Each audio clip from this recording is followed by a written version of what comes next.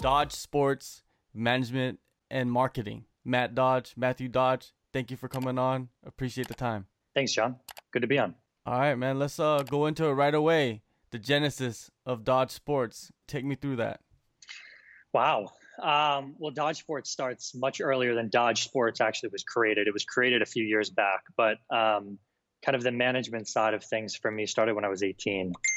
The first opportunity I used to work in the NFL side. When I was 18, I really wanted to work as an agent, as a lot of people who watch, a movie like Jerry Maguire, they want to become, an agent in that capacity. I was just always fascinated with sports behind the scenes and wanted to just understand, what went into, creating these athletes and these marketing engines and really behind the lines or outside of the lines, if you'd like to say. Really, so it started at 18 for me. I worked at my first internship. I knocked on about 100 doors, made about 100 calls. Eventually, actually, a funny story is I had to lie to even get my first internship. I had to say that I was a quarterback for the University of Connecticut. And if you're a quarterback for the University of Connecticut, you're not very good, at least back then when I was 18. And when I finally got a hold of the agent for that, I told him that that wasn't who I was, but he appreciated the fact I got a train to the Bronx at that time.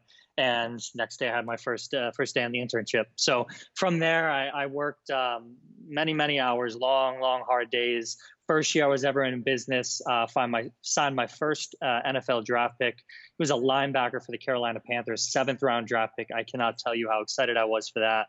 And from that, it was just a momentum. When one door opens, so many more open. From that, I moved into other agencies in the NFL game. And at that time, the UFC was starting to gain appeal while I was in my mid-20s. That was when you were seeing a lot of huge marketing deals happening with some guys. And I started to get into that and say, hey, you know what? I've always loved UFC. I've always loved MMA. Let's try this out. I transitioned from NFL into the UFC, worked for a couple different agencies. And then a few years ago, the genesis of Dodge Sports begins, and now I represent some of the top guys and gals really in the world right now, and I'm so blessed and so happy. But a lot of hard work and a lot of sacrifice to get to where I am today. When you decided to break away from an agency and go on your own, was that a very difficult decision to make? It wasn't. I've always known that I wanted to be in business for myself. I have a very specific strategy and a very unique approach to the way that I like to do business and the athletes that I like to work with. And for working with other agencies, you had to conform, right? There was a boss, you had to conform to the way that they did things or the strategy that they did things and what they stood for. So when it kind of came organically and naturally for me, I'd worked with a few guys and a few guys decided to come with me and move to Dodge Sports, and we've got a hell of a group coming right now. Your first fighter. We talked about it off air earlier, but talk about your first fighter and that experience. Yeah, so one of the first guys that I represented, I won't say the name, but one of the first guys that I did represent, I wasn't the only one representing him, we'll say that. In the game today, I think it's cleaned up a little bit, but in the game today, there are a lot of guys and a lot of fighters that are selfish in nature in a sense. They see the end goal of getting to the big stage, right? And they'll do whatever it takes to get there.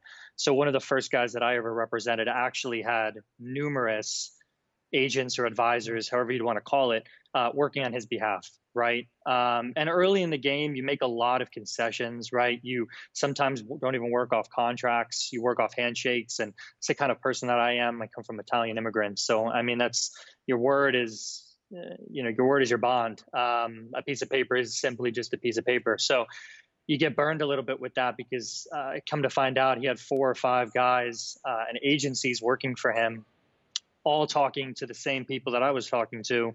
And when I was able to find that out, I severed ties with that. And really, Dodge Sports is built off integrity of fighters, class acts. You have to be a good human first. If you're not, then you don't even have a chance with our agency, because we're going to spend so much time, so much effort, so many resources into making you the best human being that you can be, and from that, making you the best fighter and giving you the best opportunities possible. Today, news broke about John Jones, you mentioned integrity, and oh man, it's he's one of the greatest fighters of all time, and also a marketing gold mine in many ways because of the talent that he possesses. But then on the flip side, he's getting arrested. When you see something like that, what, as a guy that markets some fighters and athletes and manages them, what do you think? That's a great question. So I've had the opportunity to meet John a few times. Andre Ewell, who's a client of mine, has been on the last two pay-per-view cards for Jones, including this last one, the 247, when he beat Dominic Reyes. Sometimes I feel a little bit bad for somebody like John. I don't know if he's been, directed the right way all the time. I think he's been given a little bit too much slack sometimes. But I'll tell you what, one of the main reasons is, when somebody does something wrong, you need to put them in their place and they need to learn from that. If they're going to have this feeling that they are invincible, I'm not saying John does, but if you have this feeling of being invincible and can't be touched, then that's a slippery slope. And you kind of have to hit the bottom before you realize that you can climb yourself back up. I think John might be at the bottom now, with this. The news broke today, so I don't know too many details about it. I just know that I think it's his third DUI or DWI. And then there's a firearm in play with this too, which is never good. Look, I hope the best for John. John's a good guy, and a hell of a fighter and a hell of a marketing genius and a lot of things that he does. I think he's great for the UFC because he puts on really great shows. But from a character standpoint, I think there's a couple issues there. I'd love to see him reinvent himself like he had said he was going to do in this last one, and maybe take some time off, reinvent himself again, and see where we stand. There's that expression, there's no bad PR, but this is not that situation, is it? No, it's not. A lot of that works well for people like Conor in some capacity when a lot of it's designed, right? A lot of that, the bad PR is built. It's designed to be bad. And Colby Covington's a perfect example of it. Also, another guy I've met, which I think is also a great marketing genius. He just takes one extreme versus the other. Yeah, I don't think this is bad. I talked with my colleague. I've got a team here at Dodge Sports. I talked with my colleague Joey about this earlier today, and we wondered: is this the straw that breaks the camel's back in this case? Is this when the UFC will do something about this and say that they don't stand for it, or not? Right. And I think only time will tell. I'd like more details that come out before I really elaborate too much more on it. But again, John's a good person. I just think he's made so many mistakes now. I don't think there are. I think he needs to see a real consequence here to maybe get better. You go from marketing NFL players to fighters. What differences do you see in getting them sponsorships, getting them deals? I think the biggest thing right now is that the NFL is on a different platform and a different stage than the UFC, right? The UFC and MMA is still in its infancies compared to the NFL. So you get this really strong brand loyalty behind the NFL in the United States because of what it stood for so many years. And a lot of brands want to associate themselves with that. I mean, it's a multi-billion-dollar industry that just keeps on giving, right? So there were a lot of marketing opportunities for guys that were even just drafted in the 7th round, as I mentioned, earlier. I think you're starting to see more of those in the UFC, and I think the C-level executives at the UFC are doing a really great job of marketing the UFC to the masses now, doing a lot of international pushes. If you look over the years, the amount of international shows that they're doing is increasing, which is great. And all that's doing is bringing more corporate minds and corporate eyes to the UFC, which is going to present guys with more and more opportunities. I think right now, guys at the top absolutely have tons and tons of those opportunities directly with correlation in the UFC. I mean, look at the old octagons, right?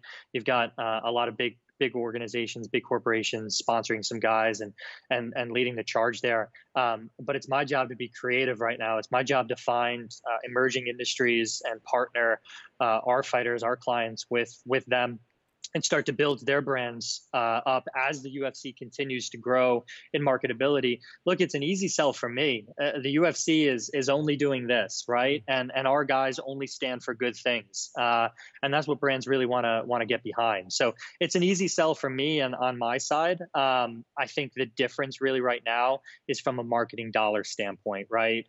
Maybe for every $100 that's spent in marketing in the NFL, there's probably maybe $1 to $5 in the UFC right now, but I think that's going to change, and I think that's a really exciting thing for our industry right now. There are opportunities out there for marketing, but outside of fighting, is it hard to get deals done?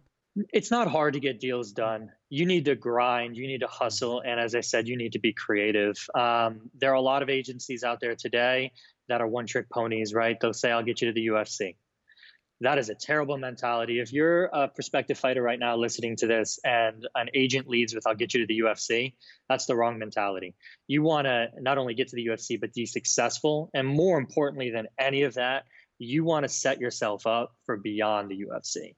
Look, if you're lucky and you're a guy like Donald Cerrone, who's what he's the most fights in the UFC history right now, right?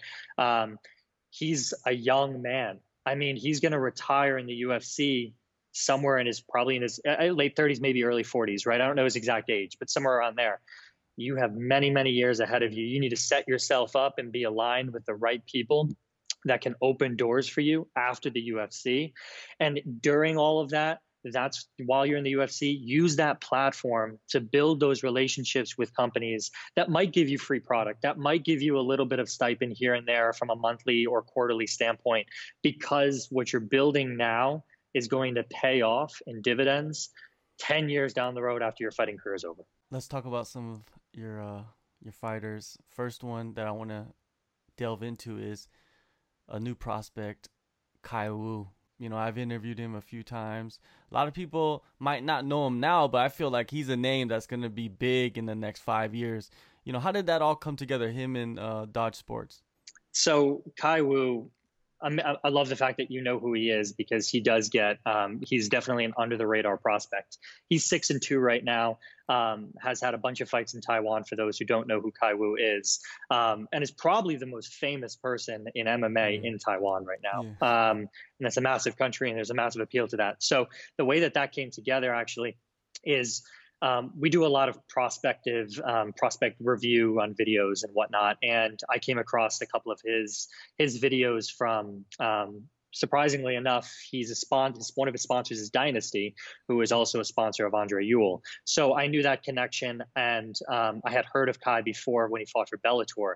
Those were his 2 losses in Bellator, but I'd watched some tape on him, and I said, well, you know what, we need to speak to Kai Wu, and especially with the fact that the UFC was going to be doing a Contender Series Asia edition, I think Kai is a perfect example of a fit for something like that.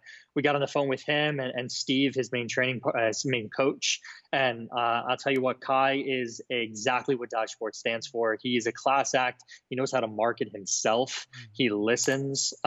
He has just a ton of experience in this game, and is doing everything that you want a fighter to do behind the scenes to make them more and more appealing to the big show.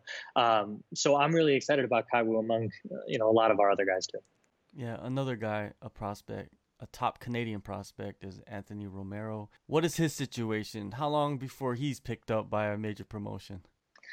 You know, you got to think that if the pandemic that's happening right now globally, if it gets resolved before the June card in Saskatchewan in Canada, you got to think he's ready for that card. It's hard to find a better local, i.e. Canadian prospect with the accolades that Anthony Romero has, and also what he stands for, just like Kai Wu stands for.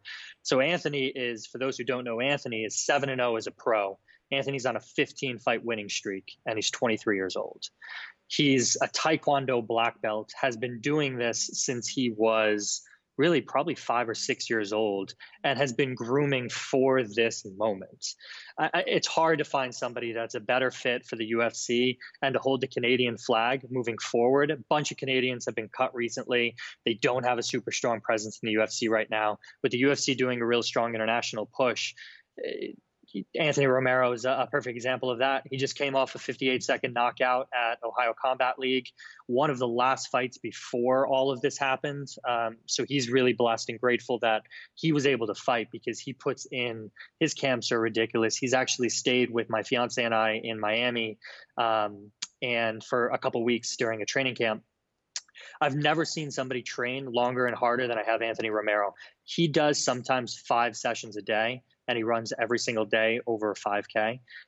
He is so committed to this game. And if anyone from the UFC is listening to this, there is not a better, more suitable Canadian fighter for that card right now than Anthony Romero. Yeah, Canada is looking for that next big star. Right now, I feel like Felicia Spencer is that person. But, of course, you need to bring up more, and Anthony Romero is one of those guys. Andre Ewell, he's coming off a win against Jonathan Martinez. Controversy in that fight, in the decision, but it is what it is. He got the win. What makes sense for him next? So in that fight, unfortunately, he broke his forearm in the first, I want to say, about 20 seconds. So fought 14 minutes and some change with a broken forearm. He also had a bucket tear in his knee. Basically since he started in the UFC, which is why if you watch any Andre Ewell fights, you won't see many kicks, because he's protecting his knee. He has since that fight, he has since gotten the arm fixed and the knee fixed. And he's about to have a baby in about a week. So what's next for Andre Ewell is to be a great dad. And that's what we're really, really excited about here at Dodge Sports. He's the first baby of any of our clients. So we're excited about him. We're going to sign him as soon as he comes out of the womb. And because I'm sure he's going to be great. But what's next for Andre Ewell after being a dad? We're looking at August or September, assuming the UFC schedule stays the same. We're looking at August or September to get him back in there.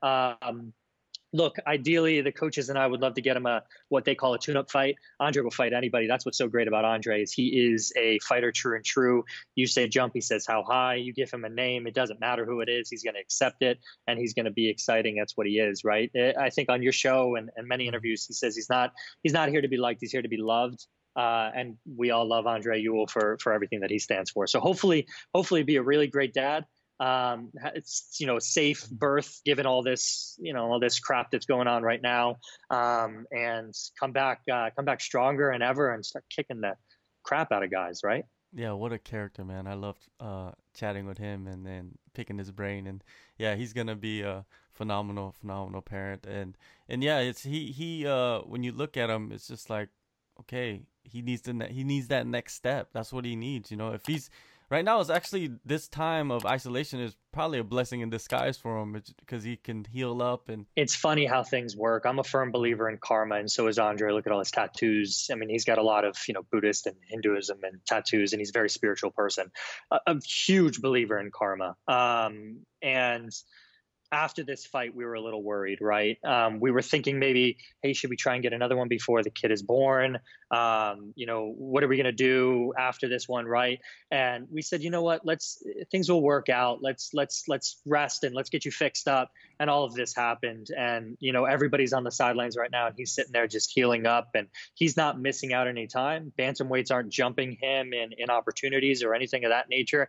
Really, he's going to be ready to go August or September, which really is a perfect timeline. So it's definitely a blessing in disguise in all of this. And I hate that it's, I don't really want to call it a blessing, because obviously the pandemic is a very serious thing here, but it's nice to know that he's not getting skipped over for opportunities while he deals with the injury, and then also with the birth of his newborn. Moving forward with Dodge Sports, are you more focused on getting the prospects rather than signing, a more established guy? Because, of course, you want an established guy, but I'm saying the prospects are the ones that you could build the relationship with. It seems like from conversating with you right now, that's what kind of your focus would be. Yeah, listen, I want to change the game. I want Dodge Sports to be the new face of the MMA game. What we stand for is very different than a lot of these agencies, and a lot of that is built on relationships and trust. And I think that, our strategy of finding these blue chip prospects and helping them and grooming them to get to the next level and beyond is really our differentiating factor. Because we're grooming them to be world champions. We're not just grooming them to be there, right? To get there. And I think the only way that I'm able to do that, my agency is able to do that, is by starting early in the process with a lot of these guys. We've got many guys coming up that aren't technically signed with us yet that we've got our eyes on, and we're helping throughout this whole process. We've built really great relationships with gyms, and they trust us.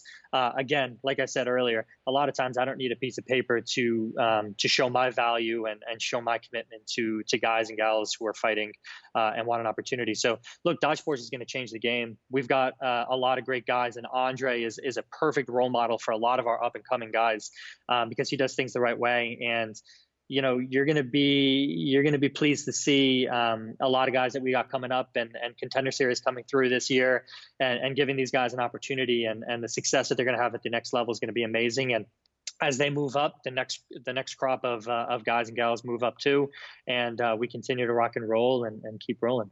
Matt Dodge, thank you so much for the time. It was incredible chatting with you. Hopefully we do these every 6 months or every 3 months. I don't know. It's fun. It's fun chatting and picking your brain. Thank you so much. Thank you, Jim.